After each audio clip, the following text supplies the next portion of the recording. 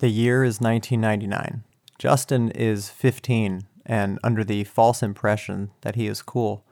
And Claudia is 51 and possesses the only breasts that Justin has ever touched at that point, which was back in the mid-'80s and something they rarely talk about anyway.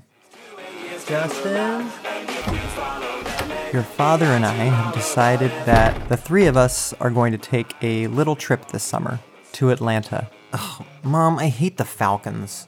You used to constantly do that Dirty Bird dance anytime we had people over. Yeah, that was January. I think it might have bled into February, but that's okay.